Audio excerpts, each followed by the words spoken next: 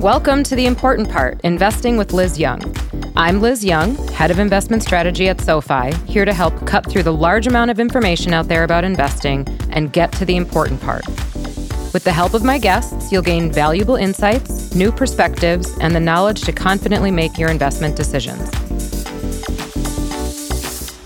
Well, here we go. The debut episode of The Important Part. I could not be more excited to have the chance to talk markets in a podcast format.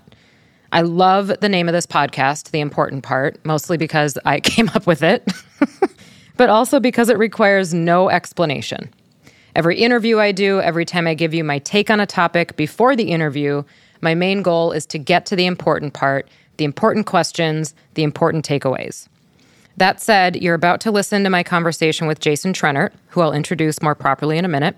Jason can talk about many, many things related to the market, but what I want you to take from this debut episode is what really matters at the end of the day to a seasoned investor and entrepreneur. He'll talk about what it was like to start a company right before the last economic crisis, which is fascinating. He'll talk about what he thinks every investor, new and experienced, should never underestimate. That's the stuff that matters. But I'll tell you what matters to me. Not overcomplicating it, not getting too cute with it, and not making so-called rules about investing that have little relevance in the long term. Recently, I wrote about seasonality in markets, and we're sitting here in fall, which is historically a tough season for markets. Unfortunately, this fall has been no exception so far. September's seen quite a few down days. But does that mean you should sell all of your stocks at the end of August every year? Of course not. Because over your investment horizon, there'll be many more fall seasons, and you can't, nor should you, try to avoid them all. History can give us insights. It doesn't give us commands.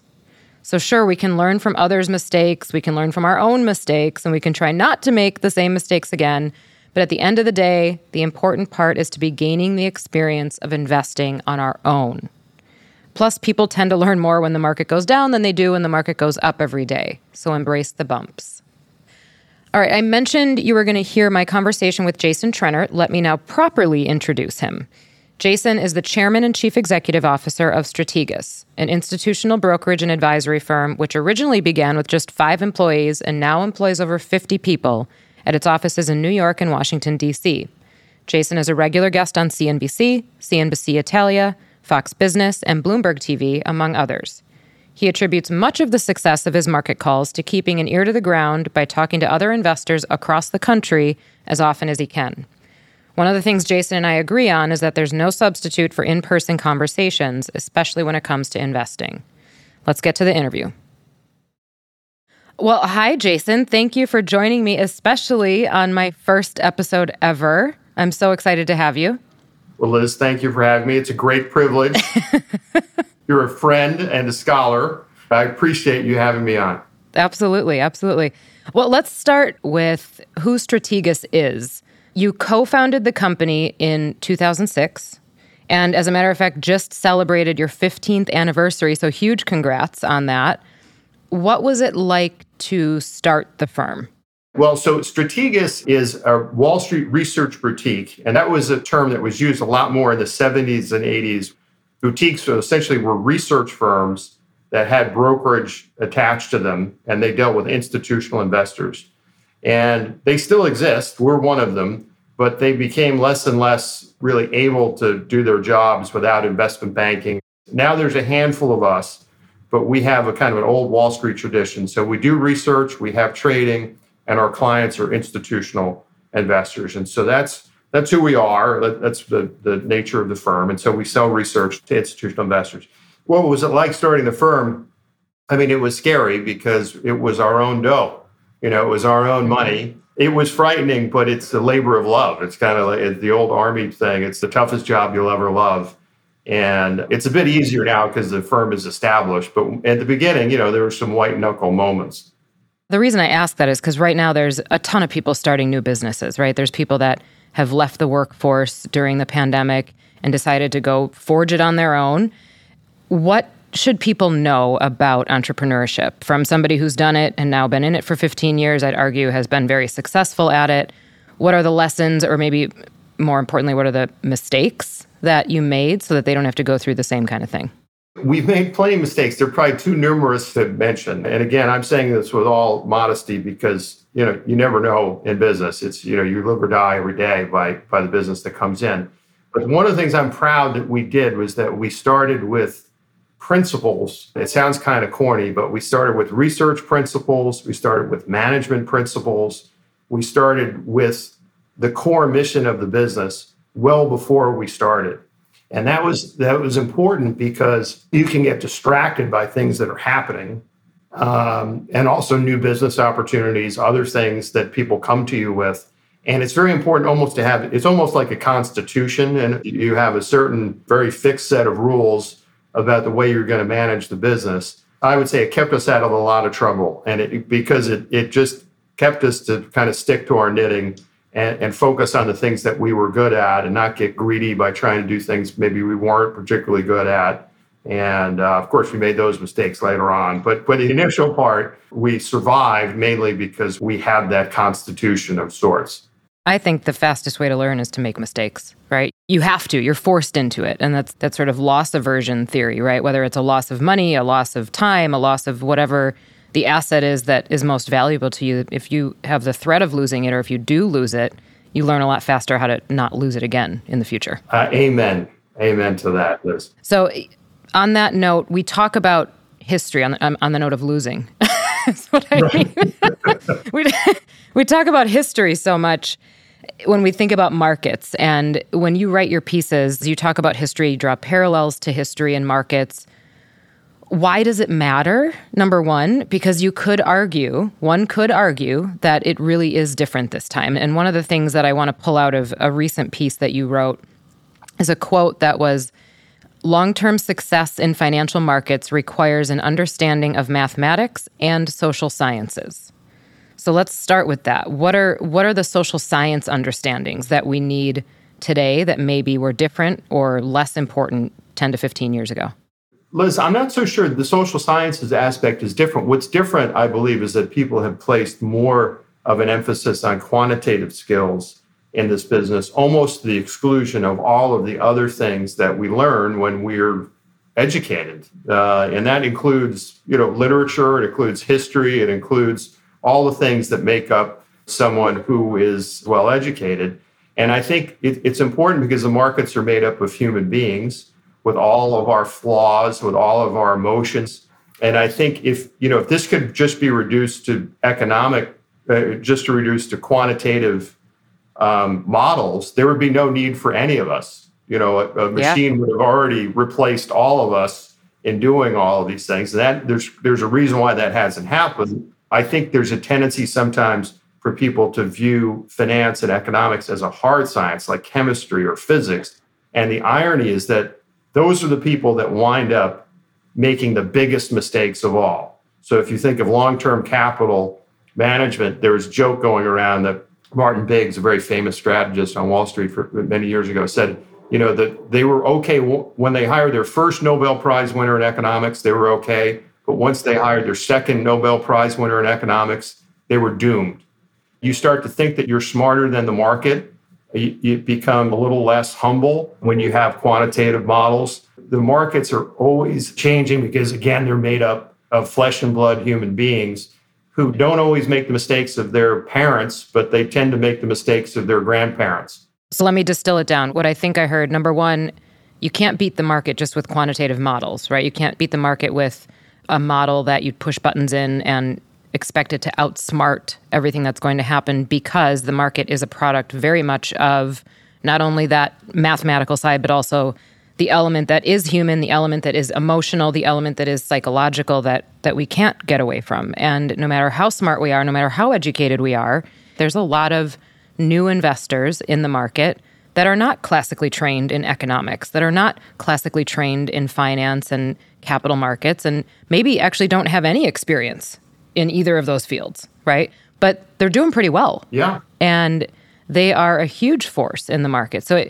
there's probably no better example than that to say that it doesn't necessarily always matter what models you're using, what numbers you're using, that there's this huge human element and social element of the space. Absolutely. And my favorite, very first book I read about Wall Street, and this is one of these things where, but long story short, my parents were teachers, and then I wound up loving Wall Street. And they thought like they switched babies at the hospital or something. Because I loved it, and I read everything I could. But the very first book I read on investing was Peter Lynch, which was called One Up on Wall Street. And one of the things he said is that, generally speaking, the quantitative skills you need to be a great investor are not really math skills that would require more than like an 8th grade education, if that. And he had a very different approach in those days than some people do now. But he was a classic stock picker. He was looking for companies that other people didn't know about, that were a little bit smaller, that he had an understanding of, that he thought would become very popular. And he became really one of the best mutual fund investors of all time, ran the Magellan Fund at Fidelity for many years. And I don't think that's not passé. That still exists. There are still people like that. It's just that there's a tendency for human beings to try to make things maybe more complicated, especially if you're selling something, more complicated than they need to be. I would encourage everyone out there that has an interest in investing, the only thing I would encourage them to do, I would encourage them to keep doing, just be humble about it. And just understand that, as we said before, you're going to make mistakes. And sometimes you're going to have a great trade. Just make sure you don't think you're the next George Soros when you do that, or the next Kathy Wood. Sometimes you have a good stretch, and then other times it's not so great. So, but as long as you keep that in mind, I think everyone on the call here has the ability to be a good investor and to play with the big boys and girls on Wall Street. Well, and you heard it here first. All you need is an 8th grade math education. Right? Yeah. I actually remember what math class I took in 8th grade. It was Algebra 2. And apparently what you're telling me is I didn't need anything after that, which was geometry, trigonometry, calculus, nothing. I needed nothing else. Although there was a probabilities class in college that I think was probably pretty important. Yeah, and of course, more education is better. But I'm just saying, I don't know if I would be deterred if I were an investor that doesn't necessarily remember their calculus class or never took a calculus class, from saying, like, well, I'm out. I can't possibly be an investor because I don't remember calculus. I think that's silly. And I think that if people were quite honest with themselves in terms of the way they manage money, a lot of professional investors, they're not using the most sophisticated quantitative analysis. It's a tool, but it's certainly not the only thing that's driving their decisions. So markets have changed a ton, too. Just the makeup of the market has changed a lot since before the last crisis. I'm talking about the global financial crisis. The number of securities available has come down quite a bit. ETFs have grown immensely. We have all these new asset classes like crypto and NFTs and SPACs. Other things that are different. Quantitative easing wasn't a thing.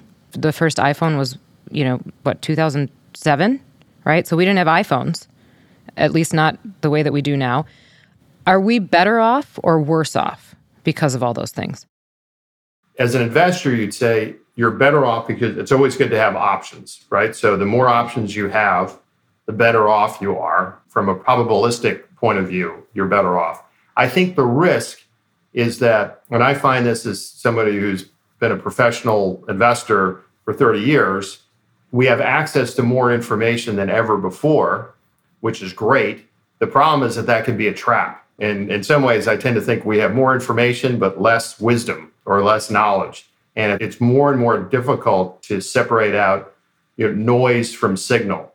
What's an important piece of information versus what's just another piece of information?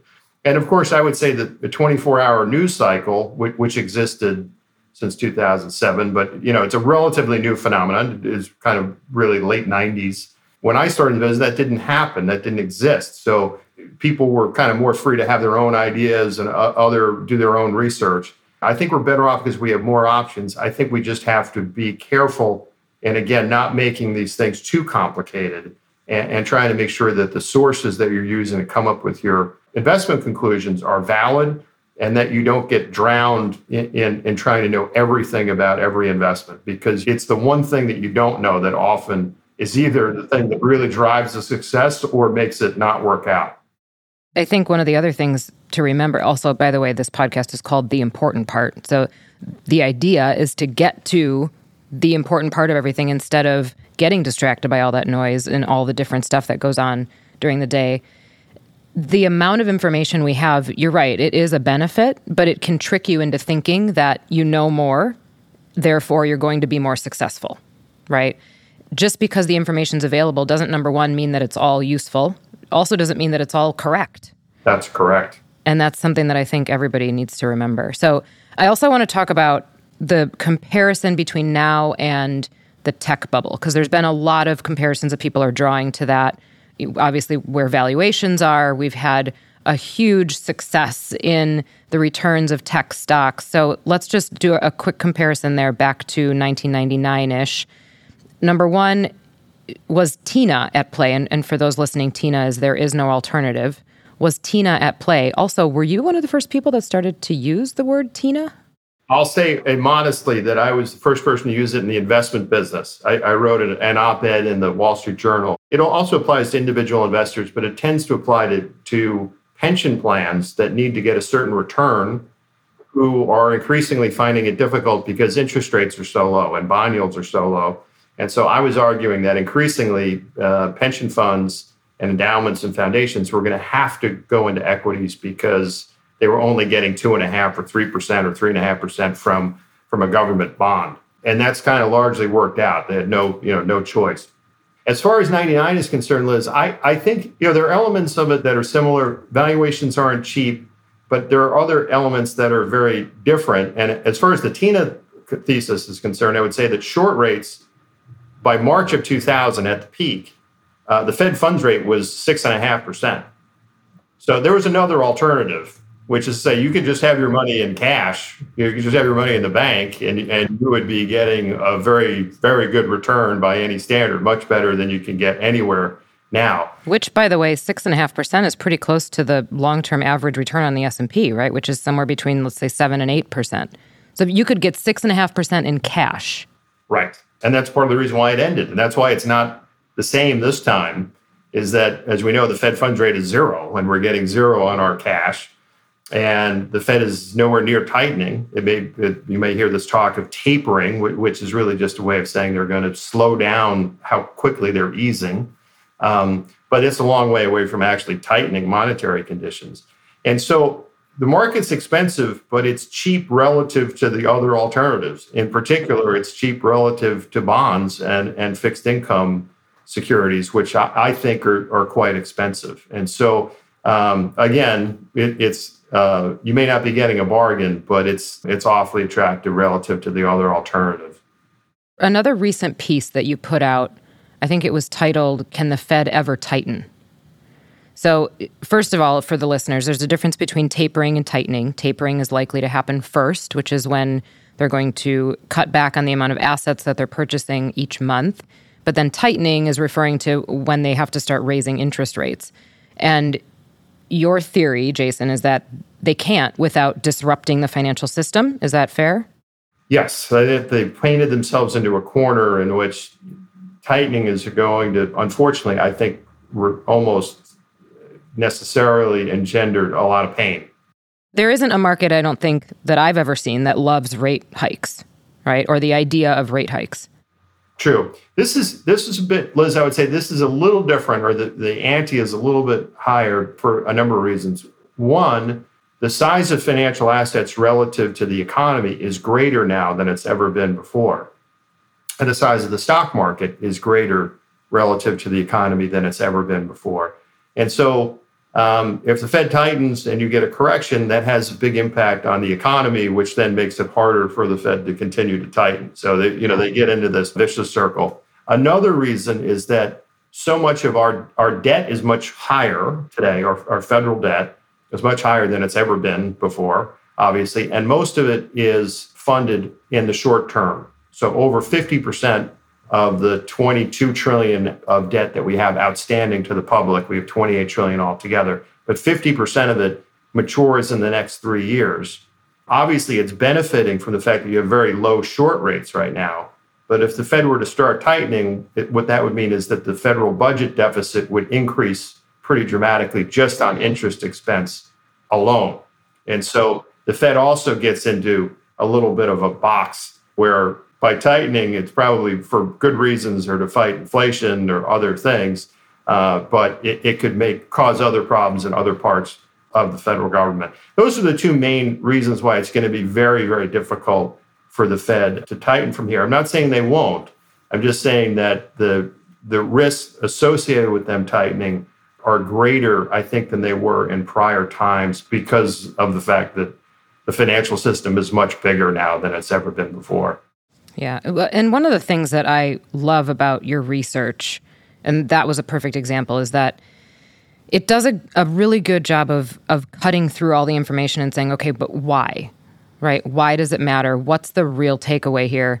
And then what's the statement? But let's think about the people that are nurses, the people that are teachers, the people that are individual investors in some other profession completely that don't have access to this kind of research.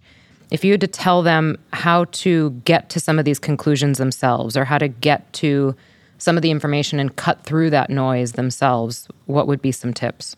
Well, aside from listening to you, Liz, I would argue shameless plug. Shameless plug. Number one, I have certain, and I'm old and I'm old fashioned, but I have kind of tried and true sources that I use on a regular basis. And it's not to say I'm not open to new information, but these sources also provide new information. So I read Barron's every week. I read Wall Street Journal and the Financial Times every day. I also talk to a lot of people just in my everyday life about what's going on in the economy. I'm very interested in talking to the bartender, but a fair amount of those that I know. For multiple reasons, I'm sure, maybe not just investing. Right, or the sales clerk or the taxi driver. And you can learn a lot just about the economy just by saying, gee, how is your business going? What are you learning? And you'd be surprised how many Wall Street professionals don't do that. It's always amazing to me also how useful it can be. And you can learn a lot about new companies that way. You can learn a lot about new technologies, new things that are changing the business. It can also help you maybe keep you out of trouble if you hear something that maybe something's not going so well. And so the main thing is, I would say reading is fundamental, as they say, right? Very important, having a set group of sources that you have confidence in. And then I'd also say that, trust your own judgment by talking to a lot of other people, because there's a lot of great resources that are just in your own life. Your kids could be great resources on a great new company, or your aunt could be a great resource on what's happening in healthcare. So, there are all sorts of things. And the beauty of the business, I think, one of the reasons why I've fallen in love with Wall Street is that intellectually, I think it can be one of the more interesting businesses there is, because everything could possibly have an investment conclusion. And, if you have your ears open and your eyes open, you can learn a lot about a lot of different things. And so that's the best investment advice I could give. And also, don't get too intimidated. Don't get too cocky about, if you have some investment success, but also don't get intimidated that it's some otherworldly science that, you have to be particularly trained to do. And I don't think that's the case. That's great advice. And one of the things that you and I have talked about, I know we agree on this, is that I used to travel a ton pre-pandemic and, in a former life for business. And one of the places that I got as much insight as I could was when I was on the road and talking to investors of all different walks of life across the country, because investing is a different story in California than it is in Maryland, right? And understanding that from a different point of view everywhere I went was a huge benefit to me. And I know that you've felt the same way. Exactly. Investing is a social science, if you want to call it a science, but it's a social activity. And the more people you meet and talk to, the more informed you're going to be. And you don't just have to talk to investors. I mean, I have an enormous family. I talk to them about this stuff all the time. And I'm the only one in my family in this field. So. Of course. Yeah, me too. There's a lot to be learned. And I think, Liz, I have a certain, I don't want to say a chip on my shoulder, but I have a certain skepticism of experts or people that claim they're experts or say they're experts, because I think there's a lot of wisdom just in, everyday people. And I think there's an awful lot to be learned there. Unfortunately, sometimes the experts, for whatever reason, don't listen to ordinary people, or they don't care what they have to say. But I think it's at their peril when they do that. Last question. What are the themes that you think are going to shape the investment business until the next crisis? I'm not going to use that sort of open-ended going forward idea. So I'll say until the next crisis. Yeah.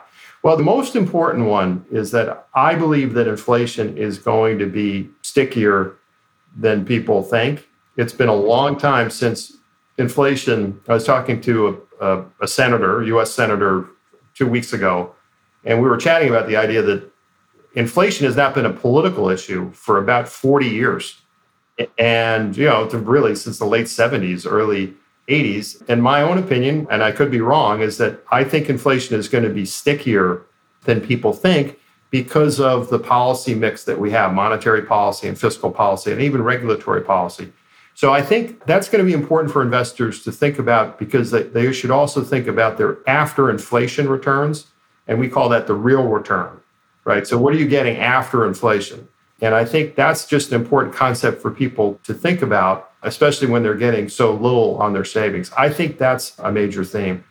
And not to get too political about it, I think that leads into another theme, which is I do think there's going to continue to be a fair amount of populism that's infused in our politics, and that's true globally. And then the question will be whether it's left of center populism, is it AOC, or is it right of center populism or Donald Trump, right? I mean, but I think I'm pretty certain that the populism part is going to be correct. Depending on the election cycle, people are going to choose one or the other. And I think, they did that in the last 2 election cycles. So that's important because it's going to have a very big impact on the policies that are being made to deal with inflation. And then, last thing, I want to have some exposure. I do have some exposure to commodities and other things that hedge against inflation in my portfolio. I'm not saying it has to be the centerpiece, doesn't have to be everything. You can still be heavily invested in tech stocks and all the rest of it. But I also think, in terms of just being prudent, it's not a bad idea to have some kind of traditional hedges with commodities, if that's your view about inflation, if you agree with that view. Sure. Well, and I've said for a long time, you can play offense or defense with inflation. And you might as well, it's one of those, if you can't beat them, join them, right? You might as well join the party. I would agree with you. I don't think it's going to be entirely transitory. I don't think that we're going to stay at this level, at this above 5% level. No. But I don't think we're going to get back down to where we were pre-crisis, which was 1.8%. I don't see that happening again. And who knows, maybe we're both wrong, in which case we'll have to do another podcast when we find that out. We'll do the spilled milk exercise. But yeah, I don't think it's going to be transitory either. But you can play offense on inflation. And inflation is not a bad thing. It means that there's healthy demand, right? So far, we've seen inflation because it's a supply side issue. There's also demand. And if inflation is driven because there's demand, I think that's healthy, especially in an economy that's driven 67 to 70% by the consumer. Amen to all of those things. And I think at the start of the year, the Fed talked about, as you're using the term transitory, at the time, that was largely thought to have meant 2 or 3 months in the spring. And here we are, we're in, middle of September, and it's sticking around. And so I don't think it's quite as transitory as the Fed thought. And I think a lot of those supply issues are still there. And people still have a lot of savings. There are a lot of job openings, and people have a lot of savings. So I would assume that the demand side is going to continue to be pretty strong. So if you put those two things together, that's part of the reason I agree. Inflation is not going to continue to run at 5%, but it could still run at 3 to 4%, which is much different than what we were accustomed to before the pandemic. Well, I could continue talking all day, but we all have jobs to do other than this, I suppose. So thank you so much. Thank you. And I absolutely appreciate your time, and I will talk to you again soon. Great. Thanks so much, Liz. Well, I hope you enjoyed that as much as I did. The main point that I took away was that it's not all about math. Humans still matter. Something I've always found really fascinating is the blend of psychology and investing. And what that all means to me is that no matter how quantitatively advanced someone is, we're all still participating in a market that's affected by people. So don't discount the human, psychological, and emotional element. The point is to look to real life for feedback on your investing ideas or even to find new ideas. Talk to people. And one of the examples that Jason recently gave was about a New York institution for hot dogs called Papaya King. He was standing in line behind another customer who had ordered a meal called the Grand Slam, which I think is 2 hot dogs, a drink, maybe some fries. And the total came to $14, and the customer was floored that it cost $14, and he asked the man behind the counter about it, and the man behind the counter explained that their input costs had gone up. Soybean oil had hit new highs, the cost of orange juice had risen, so they had to pass some of that on. And that's an insight that you hear just in everyday life, and it was a Main Street way of saying inflation is here. So you have to talk to people to find those insights. There's a lot of people out there that probably have things to say about the businesses that they're in that you wouldn't know. The only way to get that insight is to ask. Well, that's it for this episode. For more from me, check out my weekly column on the markets every Thursday morning on the SoFi blog at sofi.com/blog. And follow me on Twitter for daily takes on the market at Liz Young Strat. Thank you for listening, and I look forward to bringing you next month's episode of The Important Part. SoFi can't guarantee future financial performance, and past performance is no guarantee. This podcast should be used for informational purposes only and not deemed as a recommendation. Our automated investing is via SoFi Wealth, LLC, and is a registered investment advisor. Our active investing is via SoFi Securities, LLC, member FINRA SIPC. For additional disclosures related to the SoFi Invest platforms, please visit sofi.com/legal.